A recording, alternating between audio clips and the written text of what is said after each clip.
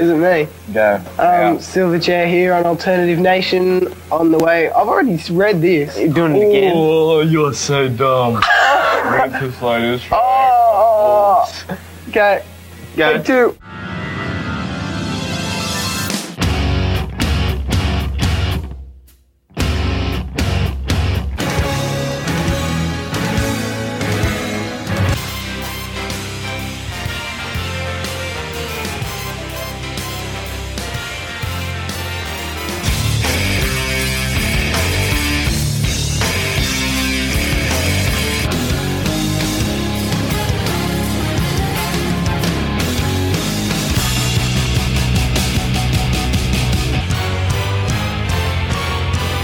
Hello and welcome to Too Much of Not Enough, a Silverchair podcast. I'm your host, Daniel Hedger, and in this episode, I'll be revisiting a song from an early Silverchair album.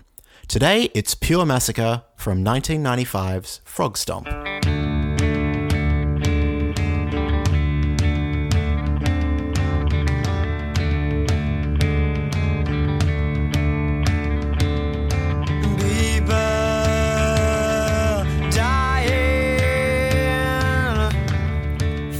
That's right, just like my episode on Abuse Me earlier, is it this year? It's hard to keep up. I wanted to take a deeper look at Pure Massacre from a songwriting perspective, from a performance and production perspective, and also to see whether we could find hints of the later Silverchair in this early track.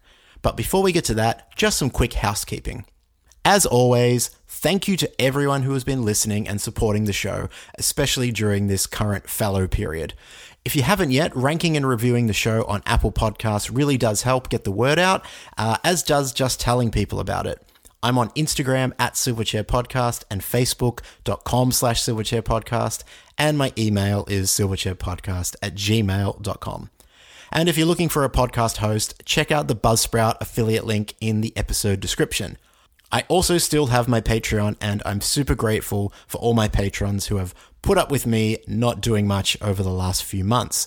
One thing they get is their name read out in an episode, so at time of recording, I want to give a sincere thanks to new patrons Gustav Zukowski, Olivia Bourdet, and Chase Bailey. Thank you. In addition to Patreon, I still have my PayPal link if you do want to make a one-off donation as well. It'd be very kind of you.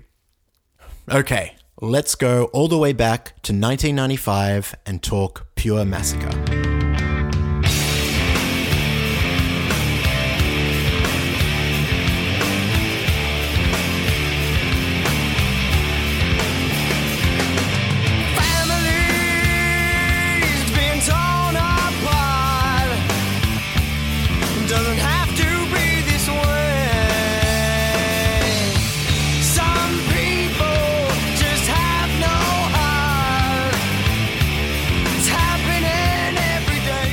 Pure Massacre was the first true single from Frog Stomp released in Australia. In the US, of course, the first single was the Frog Stomp version of Tomorrow. But since the version of Tomorrow on the album wasn't released in Australia as a single because it had already been released with the original Tomorrow EP, Pure Massacre was the first true impression Australian fans got of Frog Stomp. Like its predecessor Tomorrow, Pure Massacre reached number 2 on the ARIA chart, kept out of the top spot by Zombie by the Cranberries. Already you could see the leveling up in songwriting from the Tomorrow EP, and that's what we're going to be talking about in this episode. So back in those days, how was Silverchair writing songs back in this early Frog Stomp era? Me and Ben just come up with a song, like a riff on a guitar or something, and then we'll just jam to that for a while and think of other ideas and just combine it and make it into a song, and then we'll just arrange it properly, and then I'll just write the lyrics, and then we'll get into Ben's garage one time and just jam around to it, see if we can improve it. Pure Massacre is in the key of D minor, which is handy because it's also played in drop D tuning, which gives the whole song that D tonality. It's also, to quote Spinal Tap, the saddest key. So on guitar, Pure Massacre is played with drop D tuning, where the lowest string is tuned down one whole step from E to D, which, as you probably know, creates that heavier sound and makes power chords a one-finger proposition. As with most Drop D songs, there's a droning pedal tone quality to the open D strings, and in Pure Massacre, this is used to great effect starting with the intro to the song.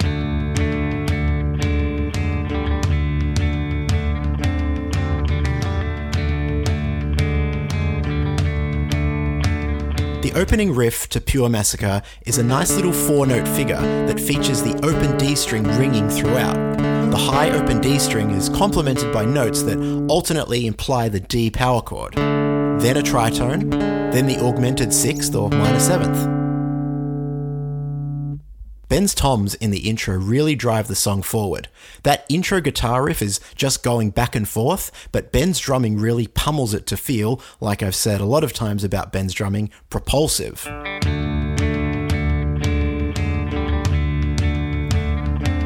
The vocal melody in this part largely follows the same notes in that riff and the same intervals.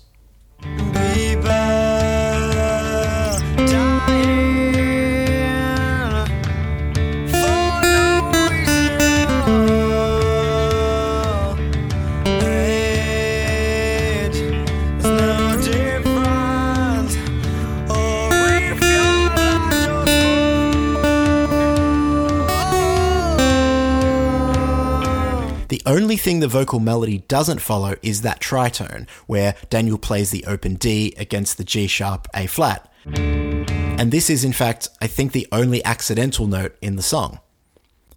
But Daniel does sing a tritone at the end of that phrase where he says, if you're large or small, then his little ad-lib going up to the F sharp and then back to the C is a tritone. When we get to the for no reason at all part, we get a really cool minor 6th interval, which creates a minor 3rd harmony with that ringing open D string.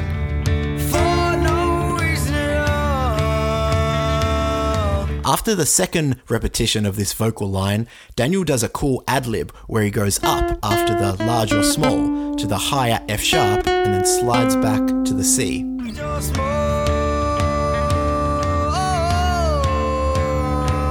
Then we hit that main heavy riff, big block chords.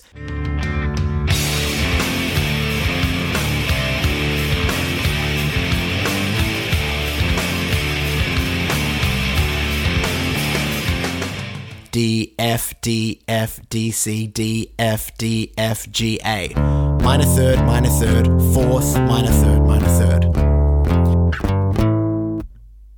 This riff and its chords become the building blocks for the rest of the song.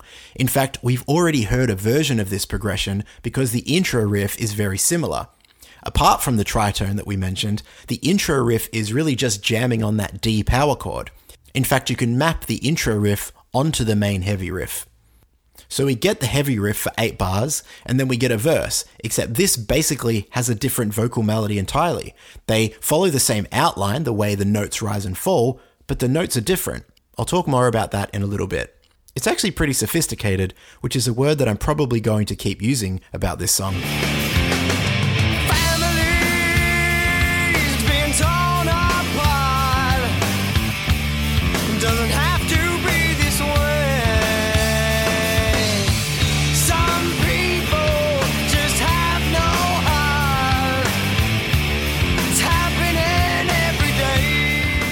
Arrangement-wise, this is all pretty sophisticated too.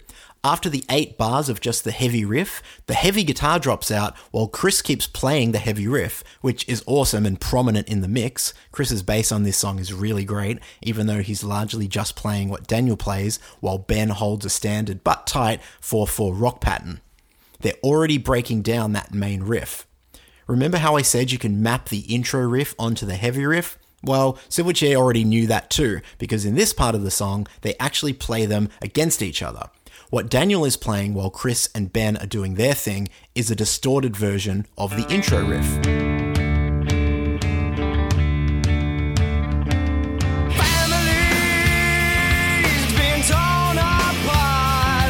Now, once we hit the second phrase in the verse, some people just have no heart, Daniel switches from that intro riff to the main heavy riff that Chris is already playing.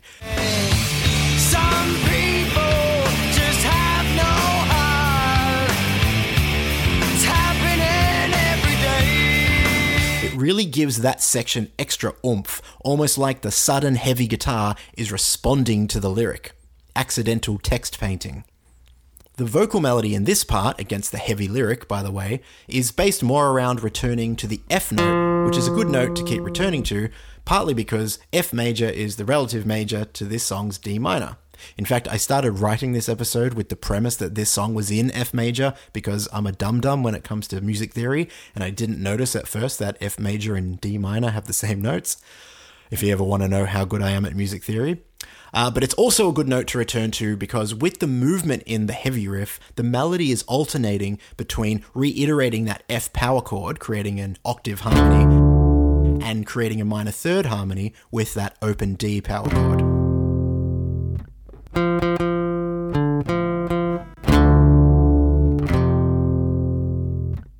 Not that you can really hear that happening because the riff creates a great sense of movement. It's just nice to know that when you look at what the notes are actually doing against the chords, they do work harmonically if you slowed it all down. The vocal melodies in all sections of this song are quite simple, but Daniel's delivery, even this early on, was compelling. Much more confident and assured than the Tomorrow EP. And from a songwriting perspective, he was choosing notes in a melody that were the right ones, and the ones that resonated with people. He just had an ear for a hook. Even though this was the era where he was saying things in interviews like, most of our songs aren't very commercial, as he told Smash Hits magazine in early 1995, he couldn't help but write a catchy melody. Speaking of catchy melodies, next up is the chorus.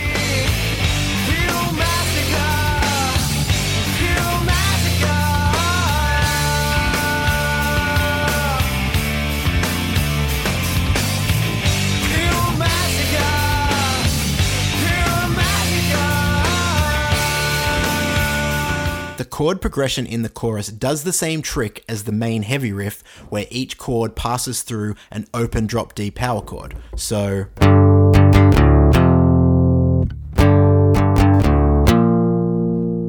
Daniel sings Pure Massacre, and the Mass is an F note against an F power chord, the root note.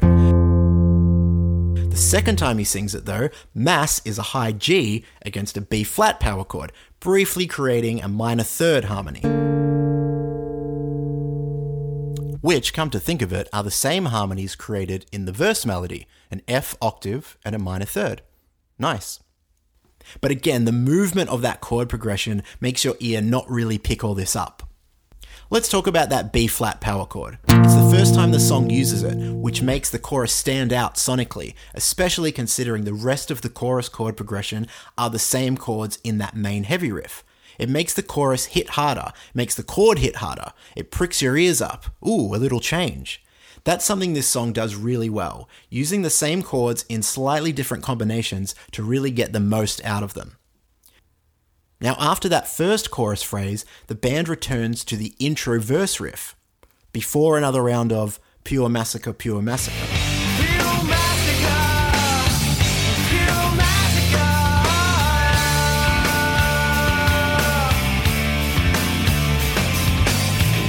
Pure massacre, pure massacre.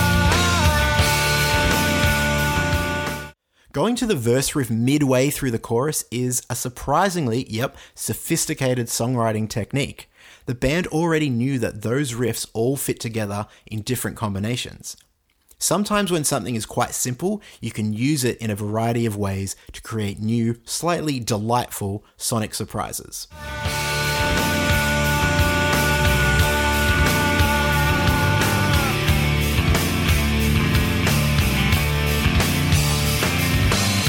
Machine guns bumping, hearts thumping.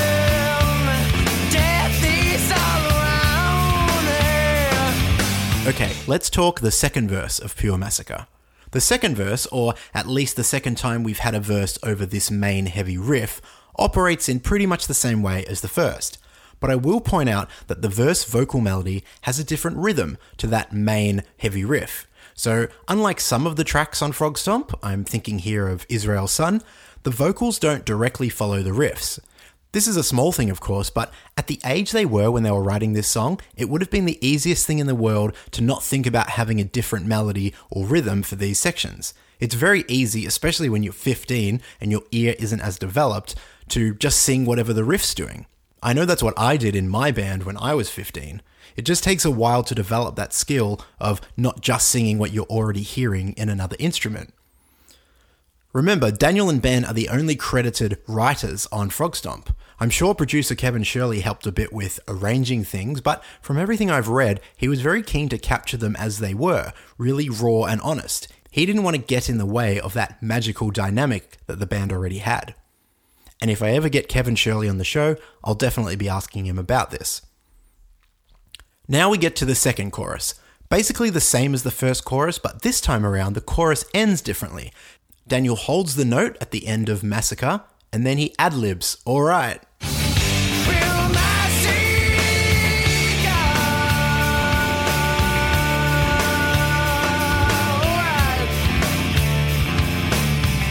Next we get to the bridge, and you can hear a different tone to the guitar, a scratchiness almost, because for the first time Daniel is playing these chords with different voicings. He's not using the drop D power chord version of these chords, even though we've heard all these same chords before.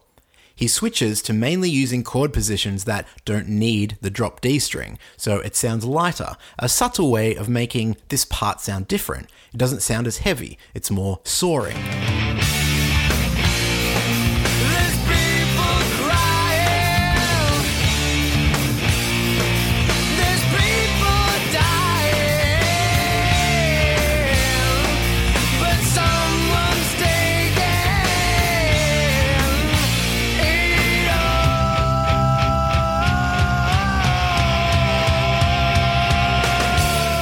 The actual chords in this section are the root notes of the main heavy riff, D, B flat, C, and G, but played differently and rearranged. They get a lot of mileage out of these 3 or 4 chords.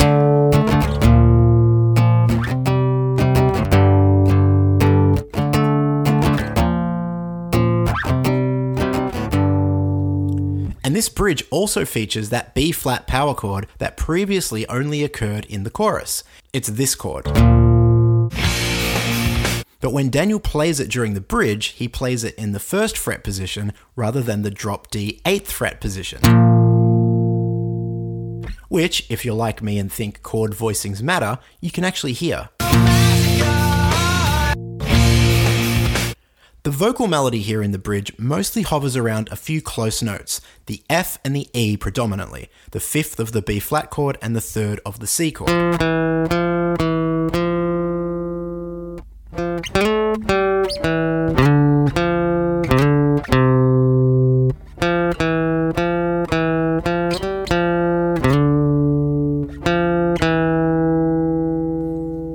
Maybe the relative lack of movement in the melody is why this bridge section is also the only time in the song Daniel's voice gets a vocal harmony layered on top. There's a harmony singing a 3rd above the main line here.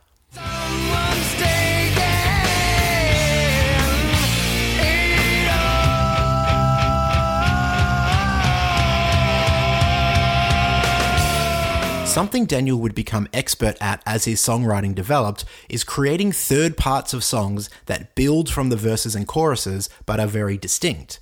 Possibly this comes from not wanting to do guitar solos, which he hated doing, especially as if it's just a matter of course if the song didn't require it. After the bridge, the song goes back to that main heavy riff, but Daniel supplements it with a high octave harmony on the guitar and an ad-lib vocal, yeah.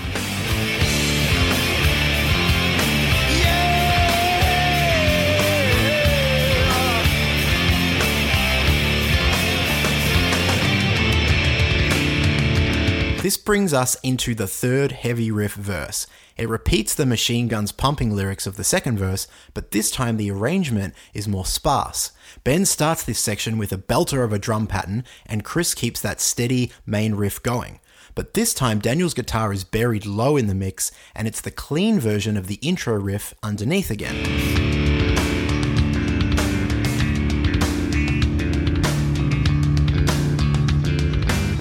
Machine guns pumping, hearts thumping, death is all around. People crying for freedom. No one hears actually love the little string rake or string mute at this part, just before his vocals come in. This is the band breaking down the song for this final verse, just so they can build it back up for the final chorus. It's really good songwriting to make each repetition of something sound different. Silverchair were very good at this, as I hope my album episodes have demonstrated. This third verse vocal is approached quite differently to the first two. Daniel sounds more angry in the delivery, especially when we get to "Death is all around, no one hears a sound." It goes to a higher melody instead of back down with an ad-lib "no one hears a sound" cry. People crying for freedom. No one hears a sound. Not only that, listen to Ben's drums. I don't know if I ever picked up that he's using double kicks here.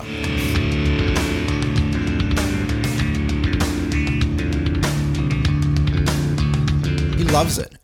He didn't get to use them all that much on record. I think he snuck them in a bit more when they played live, but as a disciple of John Bonham, he knew how to use them tastefully. And his work here with the toms and the kick drums is really great. It has to be like the 8th time we've heard this riff, but he changes up the drums to make it sound different. And then there's Daniel with a pained ad-libby vocal take on the verse that we've already heard, but this time, "people crying for freedom, no one hears a sound," is genuinely pained. Now we know this was really Daniel sort of aping that rock star sound, and he probably didn't genuinely have anger about the vague wartime situation the song's about, but you can imagine that he was able to get into that mindset, emotionally anyway, of someone who is crying out but not being heard.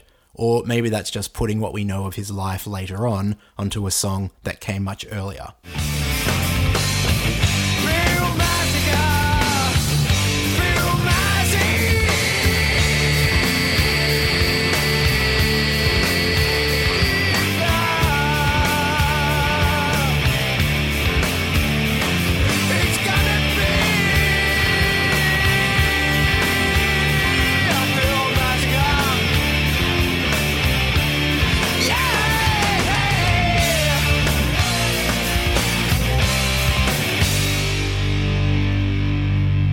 Final chorus, another vocal ad-lib, and then another long massacre, and then it's gonna be a pure massacre as the octave harmony comes back in.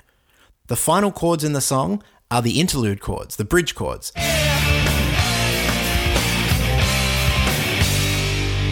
So you hear a different voicing of the chords you've been hearing all along as the final 2 bars of the song, sending you out with a tiny little surprise ending. It's quite, and here's that word again, sophisticated. Remember, these guys were like 14 or 15 when this album was being recorded. Now, I'm not saying they didn't have production and maybe even arrangement help from Frog Stomp producer Kevin Caveman Shirley.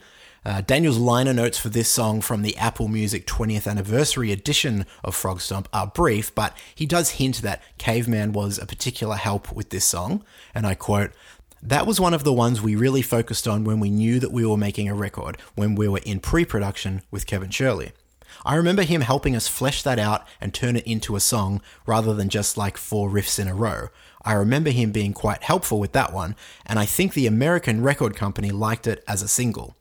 End quote. We recorded like a song in the morning, and in the afternoon we'd just get lunch and play Sega or something, play video games, and then when it got like later into the evening, we'd record like a song or two after that.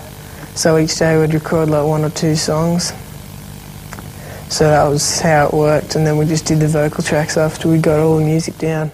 For as sophisticated as some of the musical songwriting could be this early on, that wasn't really the case when it came to lyrics. Music is like that. The notes themselves can be magical, floating around in the air and ageless, but words are more concrete. They always give away something. And the lyrics to Pure Massacre, like most of the lyrics on Frog Stomp, show an immaturity, or at least an attempt at maturity that ironically only goes to show that, only being 15, Daniel did not have the life experience or means to communicate what he wanted to. And that's fine. In fact, if you asked him back then, he probably would have said lyrics come last and they don't really matter as much as those rocking riffs. In fact, when he did get asked what his lyrics were about back then, even ones that seemed to have a fairly straightforward topic, he would often shy away. It was hard enough writing lyrics, let alone being asked to explain them. But despite all of that, let's have a look at the lyrics anyway. In 1995, Daniel told Smash Hits magazine that Pure Massacre was about war. He saw something on TV about war, but wasn't sure which conflict it was. Quote, "I think it was that Bosnia thing." This is one of the reasons that John Watson and John O'Donnell didn't want the band to do too many interviews. At 15, Daniel felt that war was bad, like his heroes in Black Sabbath and their song War Pigs, but he couldn't quite get into anything more specific than that. Well, that's not quite true. Daniel did explain a bit further to Billboard magazine that, quote, "It's pretty stupid war like that, so it seemed the right thing to write a song about rather than the usual girls or whatever. It took about half an hour. It came straight to my head." This is actually a relatively important point. It didn't take very long for Daniel to write lyrics back then. In fact, he used to write his lyrics quite quickly until we get to the Neon Ballroom era. The phrase Pure Massacre itself has always fascinated me. Why is it pure? I could try and analyze it along the lines of, well, the Bosnian conflict was in part about ethnic cleansing, so there's the killing of non-pure people, but that's not taking the context into consideration. My most lateral guess is that Daniel, watching the news story about the war on TV, heard the TV journalist use a phrase like, "It was a pure massacre," and that's as good an explanation as you're likely to get. As for the rest of the lyrics, I'm not sure how much else there is to analyse. The first verse is a rhyming couplet, rhyming all and small. Then when we get to the main verse riff, it becomes an A-B structure, torn apart, this way, no heart, every day. After the chorus, the main riff actually goes back to a rhyming couplet, machine guns pumping, heart thumping. I have to say that's not the best rhyme I've ever heard. When I come across an awkward rhyme like that, I try to think about which rhyme came first. I think in this case it's probably machine guns pumping, but the whole couplet is quite basic. The next bit is death is all around, people crying for freedom, no one hears a sound. So it's actually different from the first verse because we start with a couplet and then move into a A-B rhyme scheme, except that first A is actually a couplet. I'm sure there are people into poetry who could probably express that better than me, but I think you get what I mean. The bridge lyrics are again a couplet, people crying, people dying. I'm not sure if the repetition of people crying in the second verse and in the bridge is redundant or repeated for effect. I tend to think they didn't notice, but I could be wrong. I do like that the final line of the bridge doesn't have a rhyme, but someone's taken it all, so it actually does stand out. I guess what's notable about the lyrics as a whole is how much rhyming there is. As we know, moving forward, Daniel would use fewer and fewer rhymes in his songs to the point where there aren't very many at all by the last couple of albums. Now, when they played this song live, in the early days anyway, they used to play a little intro song to lead into it, which is supposedly titled Fat Donuts. I guess that comes from a set list someone found. I'm not actually sure the provenance of that title.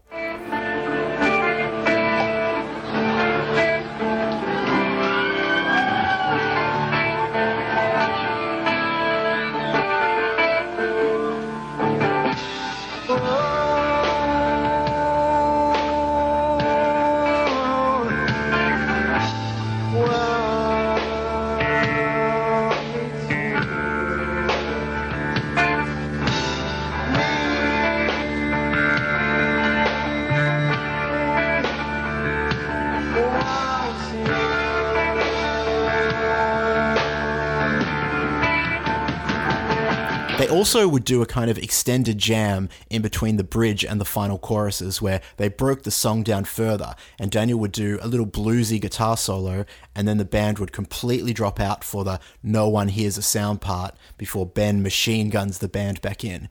It's actually quite effective if you see early gigs from this era.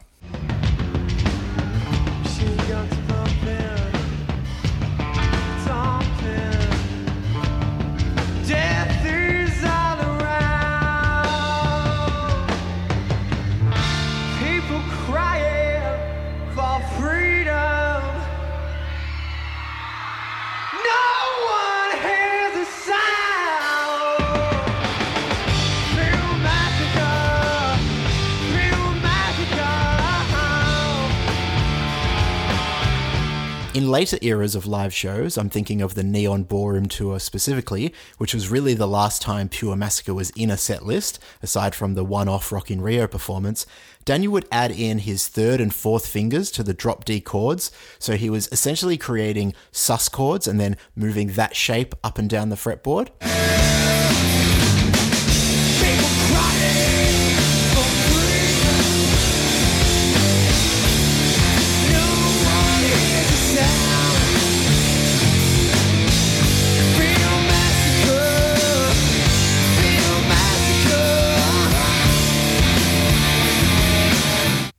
It's actually the same chord shape that he uses in Tomorrow, in fact, but using it with a drop D creates, for example, a G sus2 chord as the first chord in the chorus.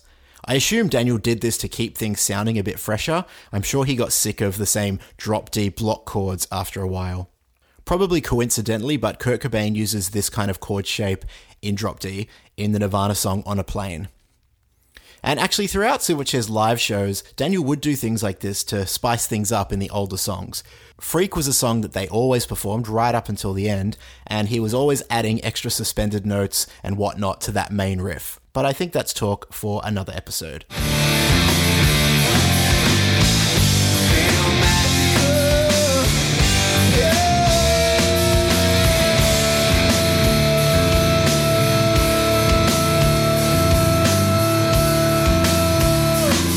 So that is my Pure Massacre breakdown, my revisit to an earlier track in Silverchair's career. Let me know what you think of the format, if you like it, or if you would prefer a longer album-based episode instead. I'm probably going to still keep doing these though. As always, stay in touch, rate, review, subscribe, check out the Patreon, and I'll hopefully see you soon.